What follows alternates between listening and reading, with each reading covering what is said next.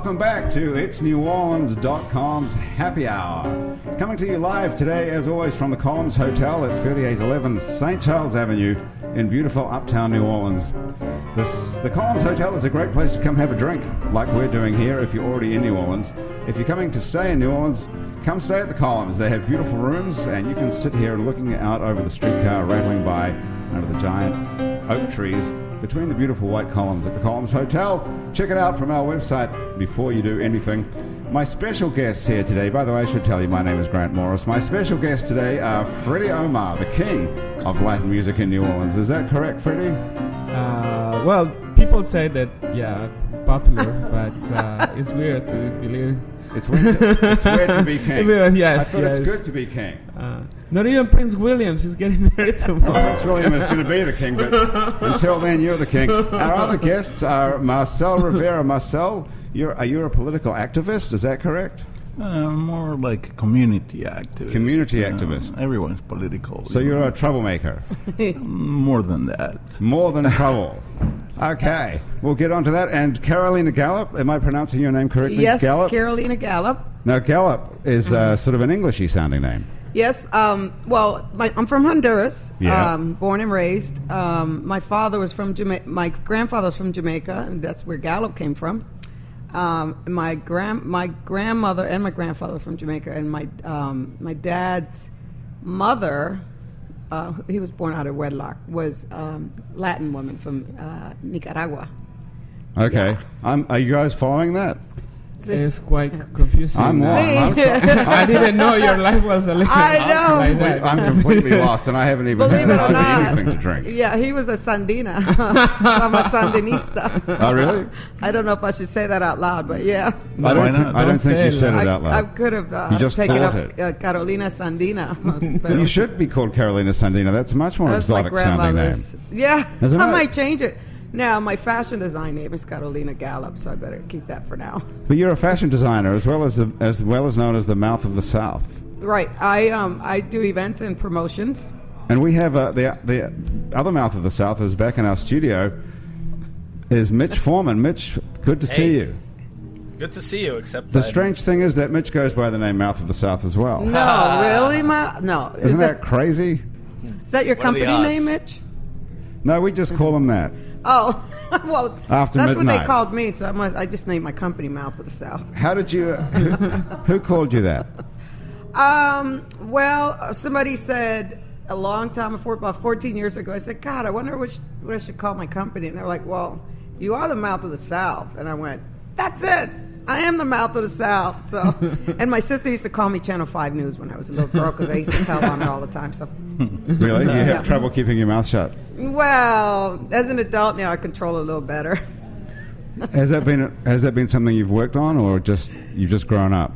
I haven't grown up yet, but I'm still working on it. You're working on keeping secrets? Oh, yeah. I just got back from Boston. My mother's birthday was on the 17th, and they were going to throw a surprise party. And my mom's like, I hate surprise parties. I'm like, you better brace yourself because we're giving you one on Sunday. Well, there you go. That's a good object lesson there in keeping quiet. I told her. Did she enjoy it? Why is she living in Boston? Well, that's where I grew up. I grew up in Boston. I don't understand why people move from Caribbean warm weather to cold New England weather. Right. But, that is hard to understand why anyone lives in the cold. it's where work called my grandmother when she came to this country. And it was good for me educational-wise, and it was really good for me. I mean, Boston is a really beautiful town. It's just cold. So your grandmother came from... My grandmother came from Honduras first and sent for my mom and her siblings. And we stayed behind because my dad, of course, Latin men don't like to let go of their children. So he didn't want to send us to America until we were teenage girls. And he's like, okay, take all the girls. I don't want them. So you grew up in Honduras? Grew up in Honduras okay. for 13 years. Okay, I'm completely lost. Okay, did you guys follow... I thought you lived in Boston just from that last... I was born and raised in Honduras. When I was 13 years old, went to Boston. I went to Boston first, and then you found your way here. Found my way to California. How did you get to New Orleans? Well, I had a boyfriend in Boston who was moving to California and made me promise that I was going to move down and tell him to go ahead. And once he left, I told him I wasn't going to come. And he said, well, you have to come. I'm going to come get you. So I'm like, well, I'll go, and because I hate earthquakes and all that jive. So, but I did go down, and it was beautiful. He moved to New Orleans, you say? He did move to New Orleans from Boston to California. Okay. California to New Orleans. I moved here after living in L.A. for 9 years. Okay, that's another wrinkle. Okay, so when did you actually arrive in New Orleans? And then we just 14 years get off ago. the whole thing. 14 years ago. 14 years ago, So I've been in New Orleans. 1963. Yes, I'm only 15 now. That's Hey, Marcel, how did you get here then? With great difficulty. Really? Oh. No, I got Did you here swim? No, I'm kidding. practically. When? The first time I got here yeah, was, when did you first get I to was New 16 years old. And how old are you now, or is that a bad question? But no, not at all. I'm 62. 62, so you've been here for 112 years as well. Not really. Not in New Orleans all this time. Metric.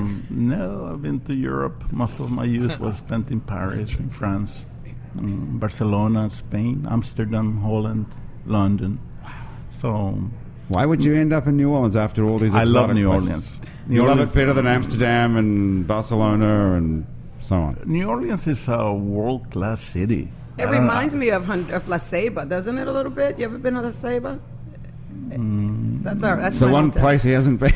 Have you not been to La Ceiba? Where is that? La Ceiba is La Novia de Honduras. It's a beautiful town, northern Honduras, next Yeah. to Tela. Tela is beautiful. It's on the beach, You're all from of it. who's from Tela? You're from Tela, And myself. I'm from Ceiba. You're from Ceiba. Actually, I'm from the jungle between Tela and Progreso. From all the, I grew up there. I was You grew up born in the jungle? Yeah, I was born and raised in the jungle. I always had a monkey on my back, monkey on my shoulders. Actually, you know, all the literally every kid had a monkey, and we climbed coconut trees to get the coconut bunches. Always had a machete. I never wore shoes or anything like that. Nor a shirt. Is this true, by the way? I Do grew you up. think? Every kid. You had a monkey? Yeah, You had a monkey, a machete, and no shoes? I had parakeets. But I Parakeets? I climbed Yeah. trees. Yeah. And I had my machete, and I would take when I was 7 years old, I was taking coconuts to every person. In my village, no kid died of gastroenteritis. That was all the kids died in other villages, not in my village. Why? Because I took coconut milk to every kid. You saved all the kids. in your I was a village. water boy. Many people did that. So we had the training not to drink the water in rainy season, but coconut milk. Thank you. So it was exciting times. That was exciting times. I mean, As we a had 7-year-old we climbing had coconuts and pineapples and bananas and plantains and Oh, mangoes. you're making me hungry. Plenty of. We had mangoes. Mangoes galore. I mean, it was paradise. And did you have anything else? I mean, was there We had everything. We had people said we were poor, but I never felt like it. We had a monkey, a machete. We had everything. shorts. Just kill the monkey and eat it. You'll be all right. And we had the stars and the moon and walking on the beach. I hear a song. Yeah. I mean, Freddie, I hear a isn't there a song like this? the Beautiful, king. yes. Yeah. The king of Latin jazz. Come on, there must be a song And with Mono this and me back. No. The moon, Las Palmeras.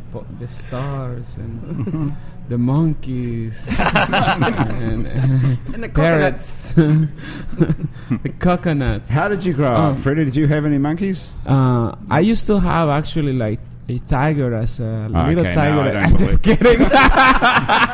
And he ate it. No, I'm actually from the capital city. See, You don't have such a thing. you're sophisticated. You're sophisticated. Yes. You're not some guy with a pair of shorts and a machete climbing trees to chop down No, coconuts no. to save the village. No. So how did you grow up in the big city? I grew up in the capital city, and my family, has a bakery, and when you work in a bakery, it's like long hours, I can imagine. I don't know. Really. and Sounds horrible already. No, it was fun. It was funny. Like people over there is like, like playing is like time goes by easily because everyone teasing each other, and there is a lot of music in Honduras. It's like people. There is not such a thing of noise control. Everyone have boom boxes and it's music. People play music loud everywhere. They'll find a pot and pan and just start banging on it and singing and. Is that true? Yeah. People are walking around banging pot and pans, climbing up the trees with the machete. I don't know why you'd leave. It's like Mardi Gras. Look, I swear to God,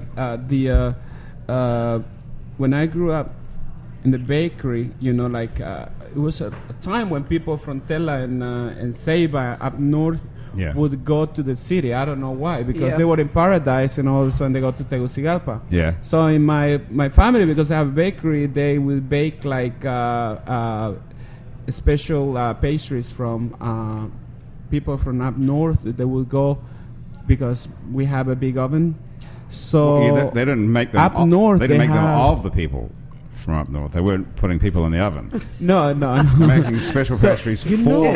Yeah, that's why we're all hot. The thing is, what do they like up north that they don't eat in Tegucigalpa? It's a little kind of different culture. It's like Garifuna. A lot of Garifuna. There is like a tribe that speak their own language and they have their own music. So when they were waiting for the bread, they would like dance and play. Oh, I remember that. And they would dance, and it would be like the whole thing on the time when they were waiting for their bread, and it's like it is weird too. It's not such a thing that where like here you're waiting for whatever people they just got. Not really dancing. You don't wait here. It's at the stores. If they don't have it, you go somewhere else. So you were the only bakery in town there. In the neighborhood, it was. I think it was another bakery, like maybe 10 minutes from. Yeah. But we have that, and it is everything is very informal. Like people just like loud and. Is your family still there? Yeah, my family is still there. Still got the bakery? I still have the bakery. Yes. Do you bake anything at home now?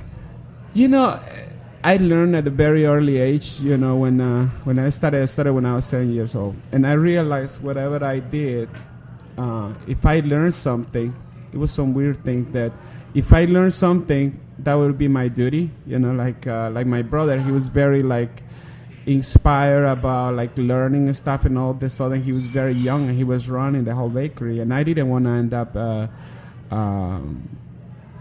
as working at the bakery. You'd rather be outside dancing. So I was like, and I realized at a very early age, and I was like, I'm just gonna be the assistant of everything.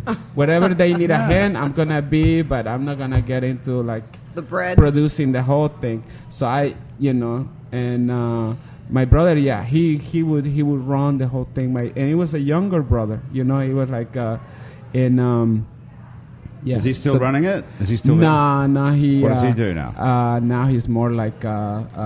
he's running like a furnishing company. Furnishing company? Yeah, he's more like a business guy. Like he just... What about your family, Marcel? Are they still in the jungle? Not quite. My mother... We got to the city. We went to San Pedro Sula, the second most important city in Honduras. Went to... learn how to read and write Spanish and all that good stuff. You didn't read and write when you were at the tree with them? Not quite. We didn't need to. Right. And we got out at 6, 7 years old. We went to the city. And we were 9 brothers and sisters. My father was an agricultural person. Although he did not own land, he was an expert at water irrigation systems and things like that.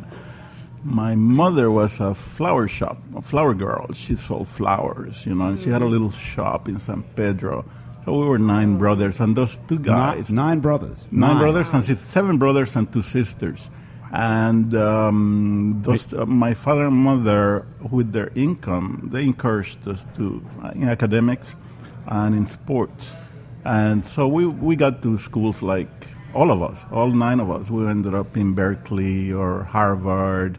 I ended up in Paris, in France, in La Sorbonne. So we learned languages. So all these 9 kids, and they're all intelligent. Everybody's intelligent. Everybody's gifted. We were just encouraged by these 2 average parents.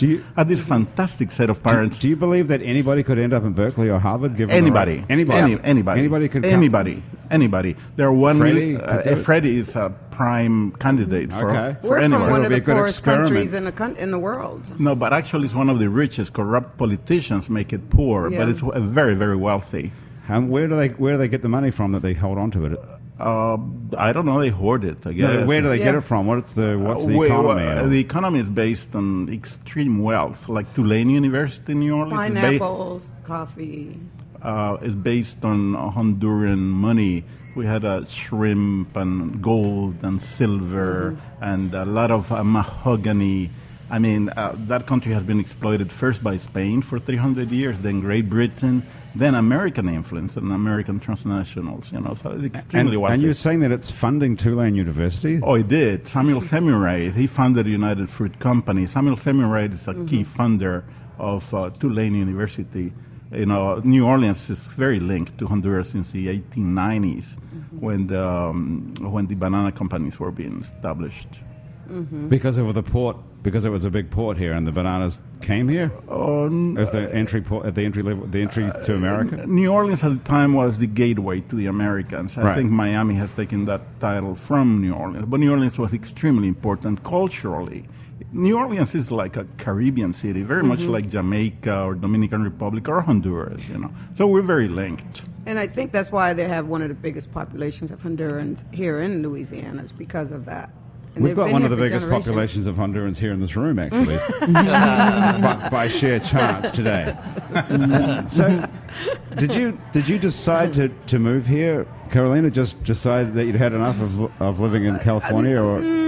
It was by fluke. I had my cousin worked at the House of Blues. They'd just come down from Boston, and House of Blues had just moved down here from Boston, and she called and said, "Oh, you have to come down to New Orleans. It's scary down here." And scary. And I know. Well, that would encourage someone to come down. Right. So I said, "Well, I'm not going down there."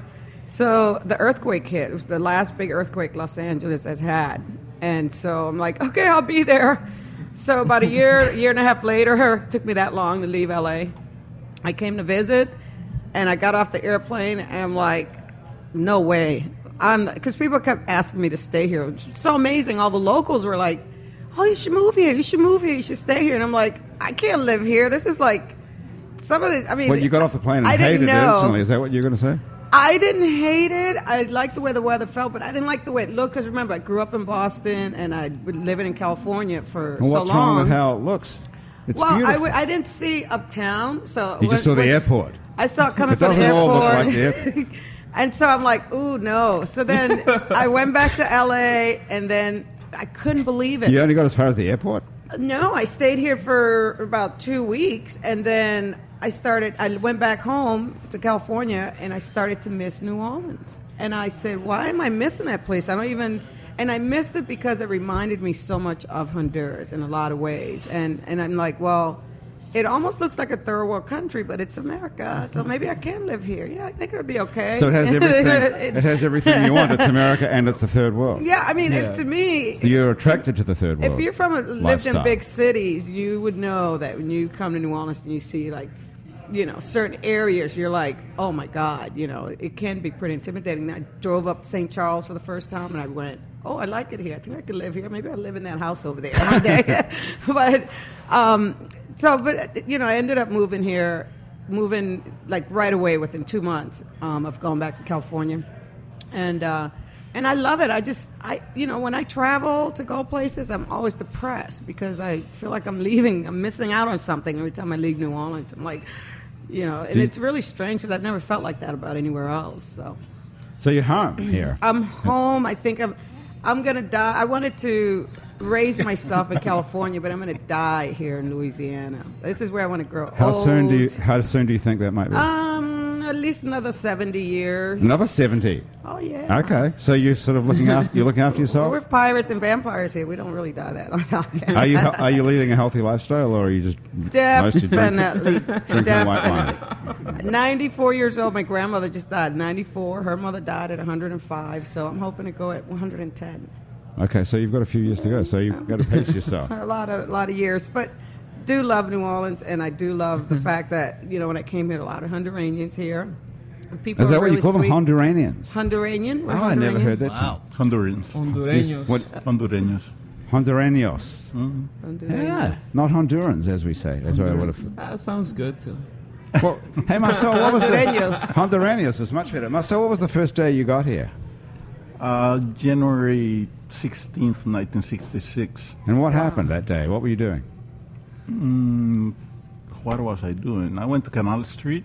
Yeah. And I saw a lot of street vendors selling plums and apples and grape fruits. This is 1966. They were 1966. selling fruit on the street. People had gloves, ladies had high heels, and gentlemen had hats and ties and coats. And what about you?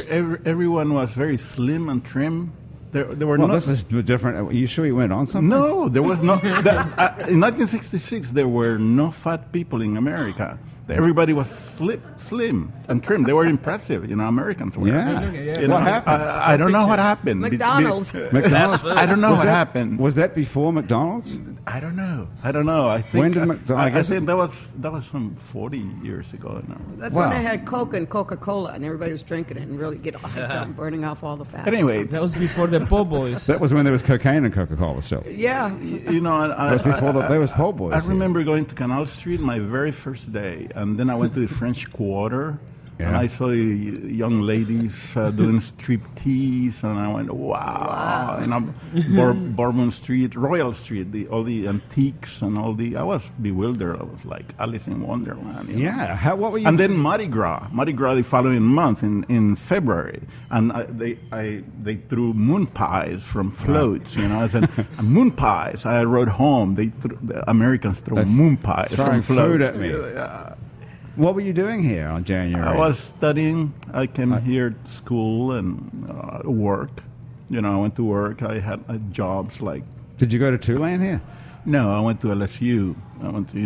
I got a degree from University of Louisiana at Monroe, actually, in civil engineering. And then I moved on to Europe, moved to Paris.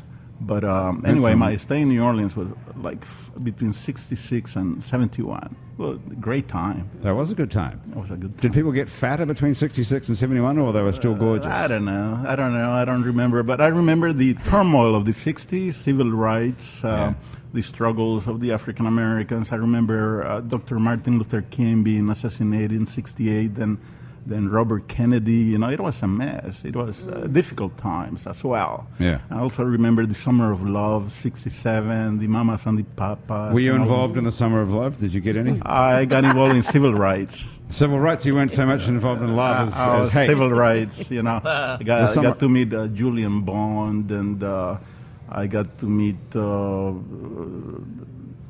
people that were... I got to meet Robert Kennedy. See, it's funny how people say that I got involved in civil... How do you get involved in civil rights? I remember you're a foreigner, for a start. We're humans. We don't have borders. Borders are artificial, created. Do you have a birth certificate on you? I don't need one. I don't need a birth certificate. I'm a human being. I'm a citizen. I only have your word for that.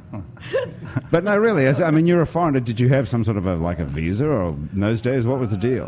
It was very simple at the time. It was like... I had a student visa at the time, but I was allowed to work in summertime. But what about getting involved as a political activist? You're talking about getting involved in civil rights. They didn't care. I don't need... They weren't tried to kick you out of the country or anything. I've been kicked out of a couple of countries. Which ones? You don't want to know. Yes, we do. Which ones? Which one? You kicked out of... Can't go home. Have you really been deported? Yeah, in Honduras, if you think like that and you express yourself like that, you get not even 2 days. I was involved in Spain in the Franco days, with organizing unions. I was organized in Nicaragua and Honduras and El Salvador, heavily involved in organizing co-ops, agricultural co-ops. But you have a degree in engineering. How do you go from that to being a socially conscious activist? Because I've been doing that since age 12. My father was involved in community organizing as well. So when you organize people, you can create wealth. Okay, I don't want to make on about it too many times, but how do you get involved with it? I'd love to get involved with telling people what to do and making life better for people. How do you actually do that? You just ask people for help. to improve or enhance the quality of life of others, period. But you're looking at something that most people, and seeing something most people don't see, is that right? No, everyone can see that. Everyone has a bit, it's like a family, extended family. Okay, so I'm walking down the street and I see people who are homeless or whatever, and I just go on about my life, but you don't. Well, I ask you for help. Said, what do you need? By helping others, you help yourself. You see, I believe that there's an abundance of health, an abundance of wealth, an abundance of love, just for the asking. And all we need is the system, the economic system wants us not to talk to each other. Like, I haven't seen Caroline, I don't talk to her. I see Freddie Omar once in a while, I'm one of his fans, you know. But I don't go after to talk to him and say, Freddie, let's go for a cup of coffee. We don't do that because the system wants us separate. My job as a community activist, bring people together. I've been doing, like President Obama, he was a community organizer for a couple of years. I've been doing that since age 12. And there are many of us all over. And you're still doing it? Of course. I wouldn't know what else to do.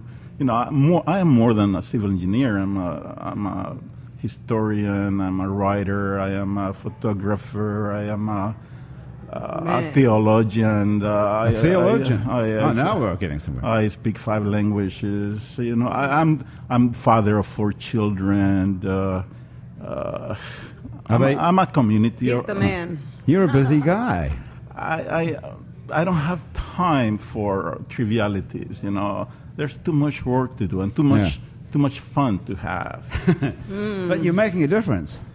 You do. You're having a radio program. Everybody does, contributes something. That's true. It's like a puzzle, you know. No one is the whole proprietor of the truth, you know. Everyone puts a little bit. Everybody's got a contribution to it. Plus, remember what he said about taking milk, coconut to the community at age 6. I mean, you kind of born with wanting to help. Like myself, I see a homeless person, especially when it's really cold. I'll go in the house and get all my blankets and let them have it. or get. Thankfully, it's not cold that often, so you still got some blankets at home. I actually called the Hispanic. I remember after Katrina coming back and seeing a bunch of Latin guys out. You know, it was cold. I think it was Thanksgiving. It was like a year after Katrina or something. And I was living in Destin at the time because I didn't come right back afterwards. And there were these guys at the Lowe's over there on Legion or somewhere. I saw a whole bunch of guys, and I was like, oh my God, these guys are freezing. They were just like all the Latin guys that came here to help rebuild the city. It was just like shivering, right? So I was like, I called the Hispanic Chamber of Commerce, and I'm like, how come you guys aren't going around giving these guys, you know, clothes like sweaters and stuff like that, you know? And I mean, I realized that we're in a catastrophe zone in a moment. And so I just called a couple of my friends and said, let's go. I know you guys have some old jackets and blankets and stuff. Let's go give these people something to put on them. I mean, heck, you know, if you see a shivering dog in the street, you want to help it. You know, let's talk about all of these people who have arrived here from Central America after Katrina in just a moment. But first, Freddie, I'm going to make you do something. Yes. What about singing something? Yeah. What about a song? We need to. I think we need a little break, don't you guys? Yeah, sure. Like it's lighten the mood a little bit, and then we'll come back to pain and suffering after that. It's not pain, it's just helping, right? You guys are helping the community and stuff. Yeah, I want to go drink. Yeah. Well, you're in a bar. You're allowed to have another drink. What are you drinking? Some sort of... Just some wine. Wine? Freddie, what are you thinking? Should we try something live, or do you want to hear something off your album, or what would you prefer? Whatever you guys want, Let's do something live. You are... Okay. Can we do that, Mitch Foreman? I'm ready. How about Besame Mucho in E flat? Yes.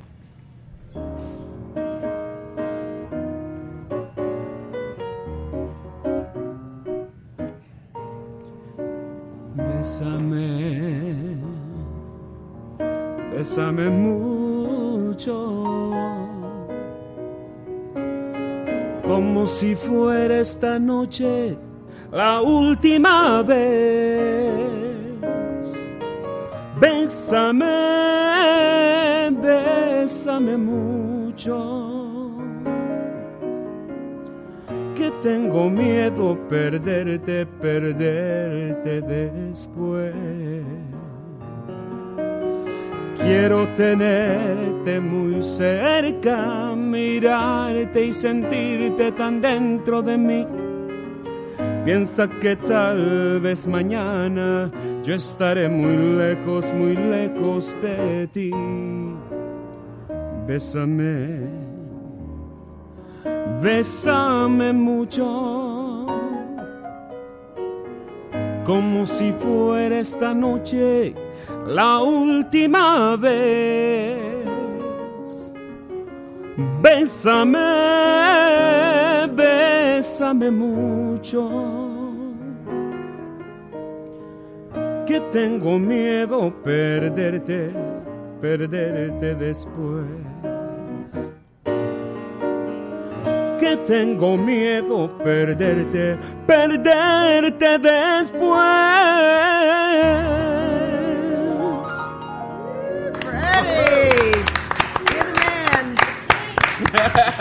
Encore. Very nice. Mitch Foreman, beautiful. Have you guys got another song we can do in a little bit?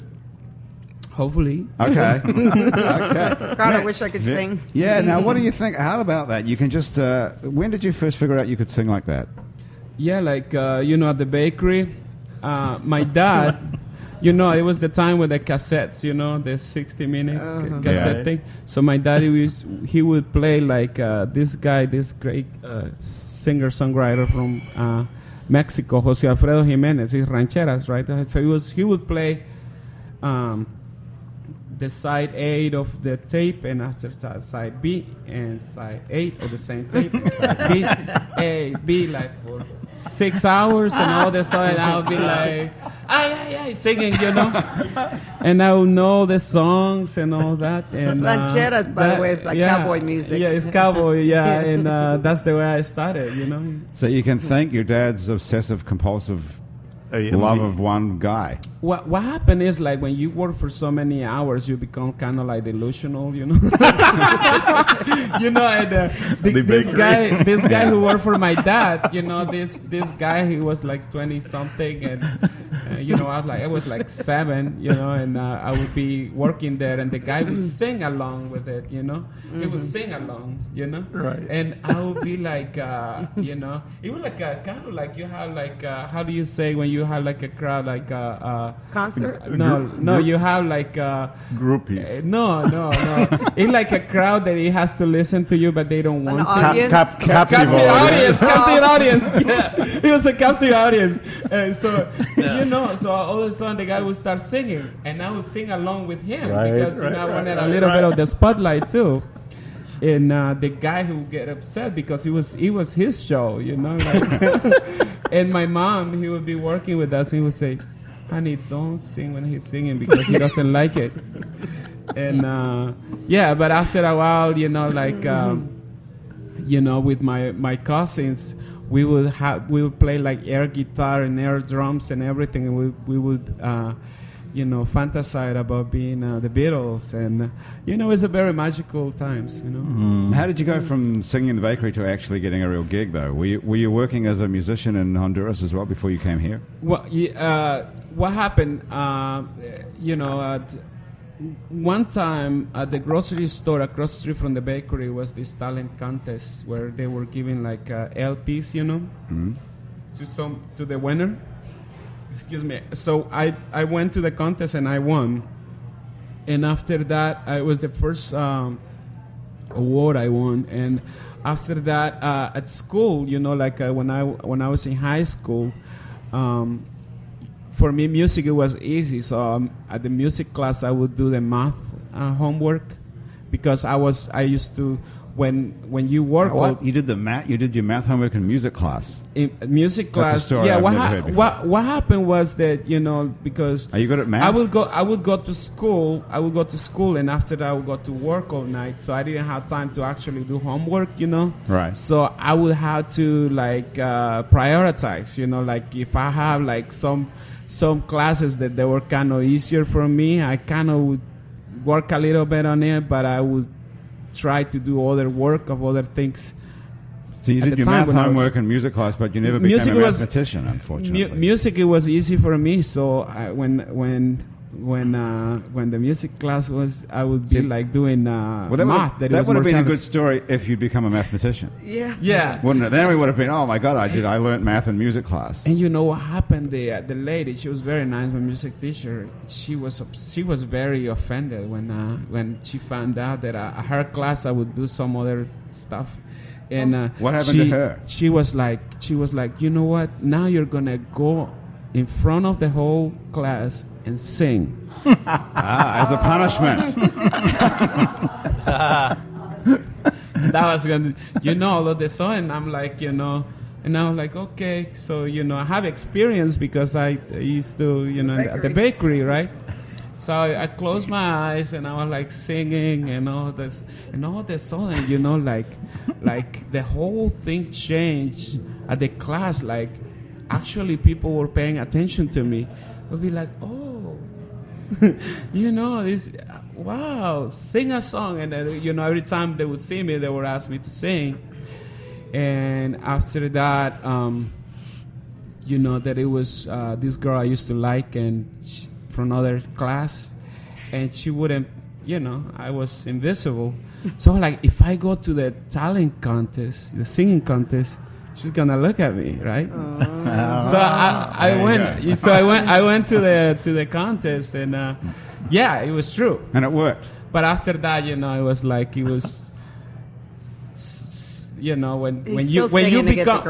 when you become popular, that's something that it was unreasonable.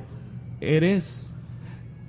There are you can it was at the time it was like other girls that they were like actually like it was like something impossible became possible, and so you have many options, and I forgot about her, So what's it like being, because now you're pretty famous in New Orleans. I'm very popular here. You're a star here. When I was singing in Honduras, I was a recording artist. I was on TV in Honduras, and this guy one time at the park, he was like, he has this Andino music, is like a South American group, and they would sing at the park on the street.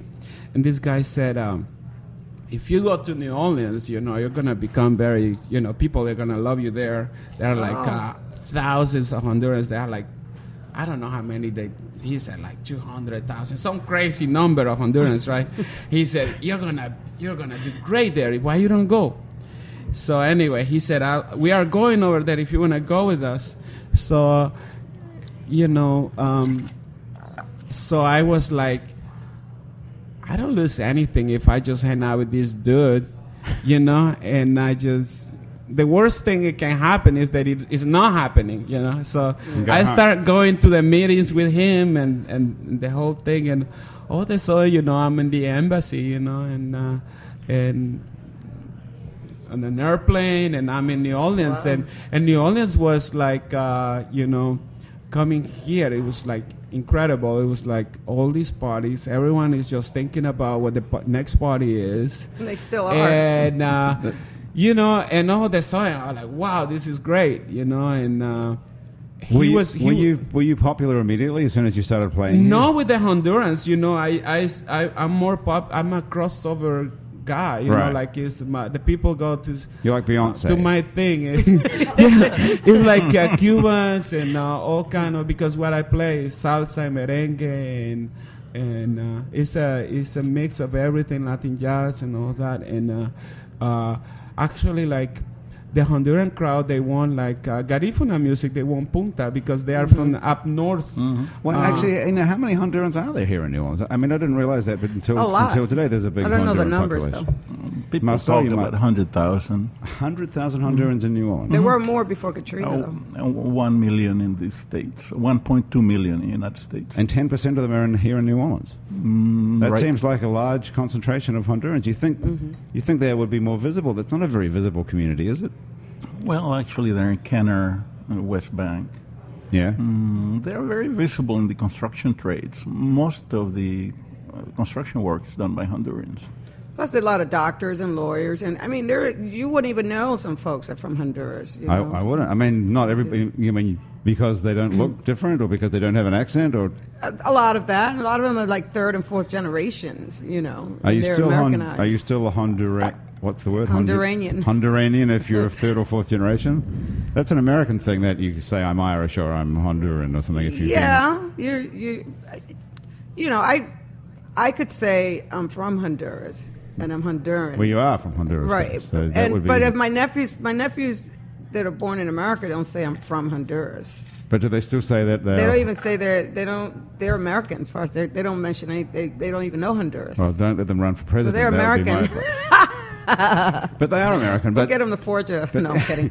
But are you including that 100,000 people who were born here as well, and their parents? No, are 1.2 million Hondurans born in Honduras, and who have immigrated to the United States. They have had to come here because of the wars in Central America, mostly economic hard times. So let's talk about the influx of Central Americans that arrived in New Orleans after Katrina, because that's when I first became aware of people speaking Spanish on the streets here in New Orleans. Well, a lot of Mexicans and Nicaraguan and not just Honduran, but a lot of Central American people from Central America, not just Honduras, came down here. But a lot of them were already in the States illegally. Illegally. Some of them, you know. But well, that's right. But people came here to build houses after everything was destroyed here. And has that? I mean, are you aware of that? As an entertainer, Safety, are you aware of more people? Yeah, you know, like, it's very interesting how I see now, you know, like, when I came back after the storm, it was so uphill, and, you know, and I saw how taco trucks, how the taco trucks and all this stuff, and I believe, you know, that it was a very nice thing to see, like, people, because, like he said, you know, we are here.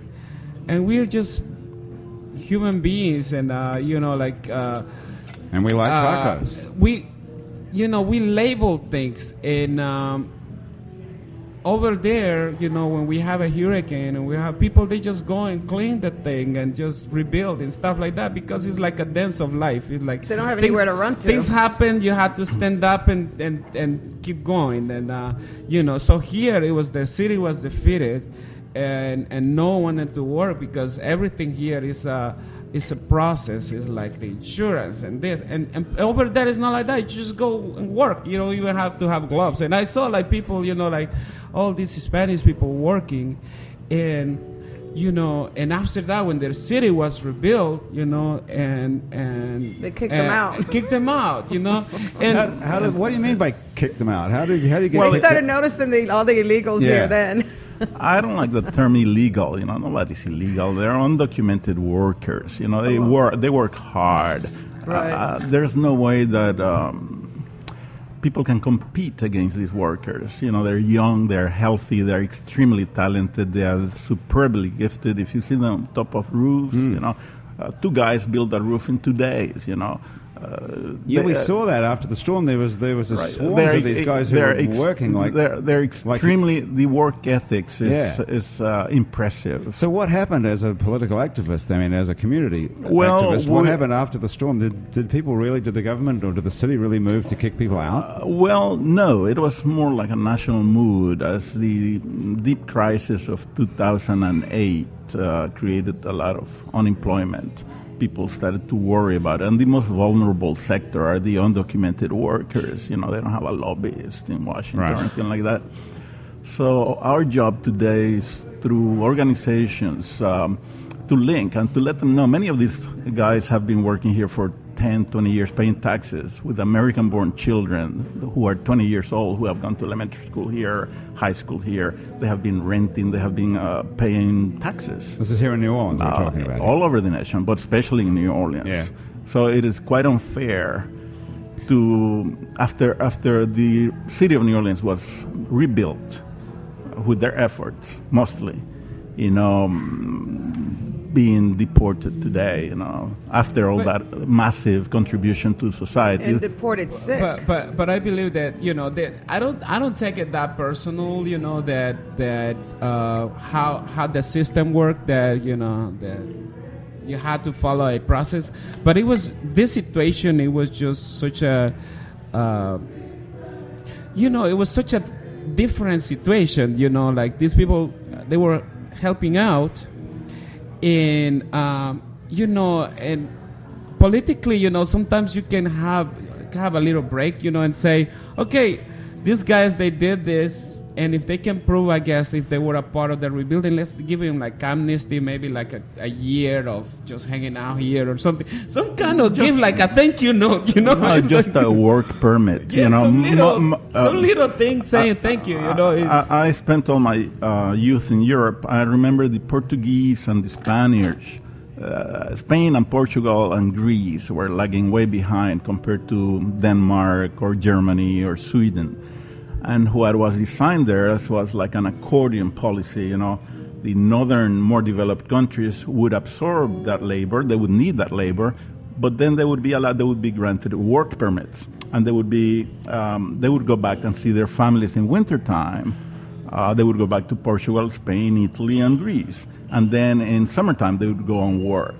And that way, pretty soon, within 30 years, those southern European countries have finally caught up with the northern countries. Probably the United States, when it achieves a level of maturity, political maturity, and they can have a healthy debate on comprehensive immigration reform, they might achieve that orderly transition. How far away do you think an orderly debate on immigration reform is in the United States? Oh, well, at the moment, the most conservative Americans consolidated in the Tea Party and the extreme right wing of the Republican Party. They're heavily opposed to it. I don't know if that's possible at the moment, but I think a second Obama administration might be in a better position to promote comprehensive immigration reform. It was a Republican president, President Bush, who actually tried to instigate immigration reform, and he was he did it half-heartedly, and he was heavily opposed by a minority, a vocal minority. I think most Americans tend to, give me your poor, give me your tired, give me your huddled masses. That's the Statue of Liberty motto. Now it seems to be, give me your rich, give me your highly educated. It has quite changed. It has. And do you think that it's going? From your position, when you're talking about working with people who are still the huddled masses, as it were, what future for them do you see? I see a bright future. You see in this table 3 Hondurans. Yeah. This is it. This is what we bring to a new country. We bring fresh enthusiasm, optimism. We bring skills. We bring creativity. You came at a time when people were still skinny on Canal Street. and you grew up in Boston, Carolina. Yes, I flew in on Pan Am. Yeah, now how did you get here? Did you have some sort of a work visa, or are you... I have like an artistic visa. You're here on an artist visa still? Artist visa. So this is the 3 different times that people have arrived here. But it's a lot more difficult now. We are not the exception to the rule. We are the rule. People from all over the world, they're extremely talented, extremely gifted, and if you adopt a reasonable, a rational immigration policy, it will benefit the country. We pay taxes, we create jobs. Most of Latinos here have their own 2 or 3 employees, small companies, or entrepreneurs. Nothing but good things will come to America if they have a more open-minded policy. Well, basically, all you have to do is legalize the people who are here already, and that would be the end of the problem. President Reagan did in the 1980s. He did that. And I think there was a great economic uplift after that.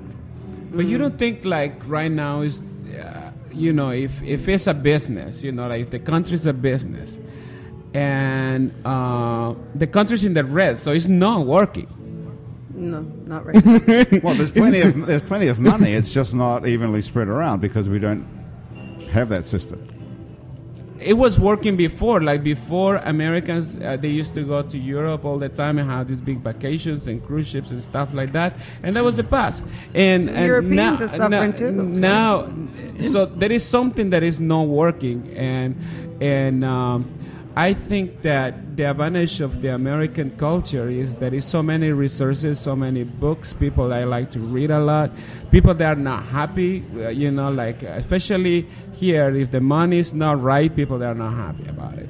And I think that that's going to make a big difference because, affect the wallet of everyone.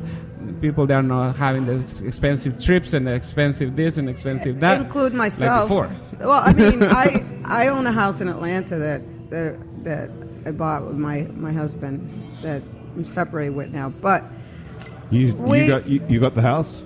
Yeah. But I'll tell you what happened to that house. It depreciated with the market $40,000-$50,000 less. So I can't go out and take refinance $10,000-$20,000 so I could take a trip to Europe, which I would love to be able to do, or go to Honduras and finish building a house on my property. Which is why you have property in Honduras and in Atlanta. Yes, so but the house in Atlanta is worth. American dream here. Like I told a friend of mine, it's worth nothing, and he said, "What do you mean it's worth something? You have it, but to me, it's worth nothing because I can't get anything out of it." But I'm grateful to have it because I think back, I'm from Honduras, never felt like I didn't have, until now. I feel the poorest I've ever felt in my life. Are you, in fact, the poorest you've ever been in your life, though? Yeah, right now. It's like... Even though you own a house? Why don't you just sell the house in Atlanta? I live here. I'm renting the house, but I'm not... In other words, I'm not getting anything out of it. So, to me, it has no value. Are you just as happy now that you're the poorest you've ever been in your life, or is that not really true? Sometimes. No, not really, because I still have to pay taxes and, pay the mortgage on the house. And, but... I'm not able to go to Honduras this year like I wanted to and start working on building this house. So, I mean, I'm affected by the economy just like everybody else. But I should be grateful, and I am grateful, because some people lost it all, and they don't have it to be bitching about. Excuse my English. But, and I should be glad that, being that I am from Honduras, being able to accomplish one of the American dreams is to, be able to have ownership of... in this country. And even like, I have my little side gig as a fashion designer. I'm going to start teaching sewing at the Healing Center in May. But, I have a lot of great opportunities.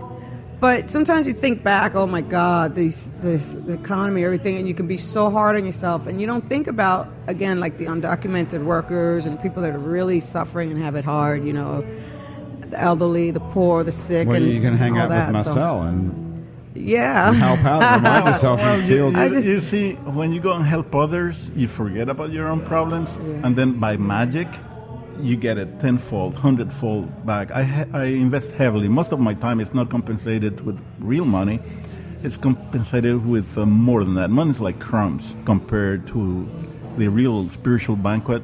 When you get fellowship, you get standing in the community, you make a phone call and you talk to President Jimmy Carter and his wife Rosalie invited me to their home about a year and a half ago to have dinner with them, and they cooked. So immigrants like me don't end up like good presidents. That's cool. President Rub some of that off on me. President Carter cooked dinner for you. Right. What did he make? Chicken? Fish. Very nice. Wow.